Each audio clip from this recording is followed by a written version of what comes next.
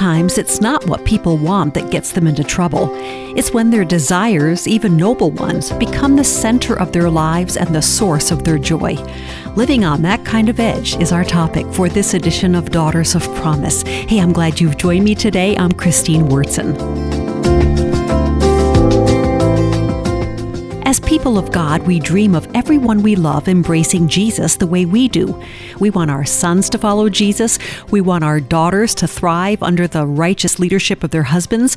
We want grandchildren to see God in their parents so that they will be attracted to our faith.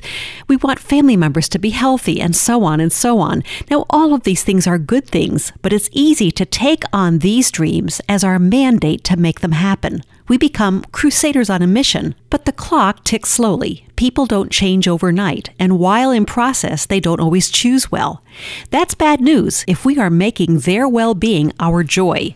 If they languish, we languish. If we see them make bad choices, our joy is deferred as we pray that tomorrow will be better. If this is my way of life, my joy is only possible if I see things moving in the right direction. On a good day, I can relax and enjoy feelings of hope in the moment. But at the next crisis, my hope plummets. At that point, I'm a captive, not a conqueror. So the epiphany is this: I must find inexpressible joy in God. Enjoyment of God and spiritual depression are mutually exclusive. I can't engage in both at the same time, so which one will I choose today? I don't have deferred hope. My hope and my enjoyment are in God. For Daughters of Promise, I'm Christine Wurtzen.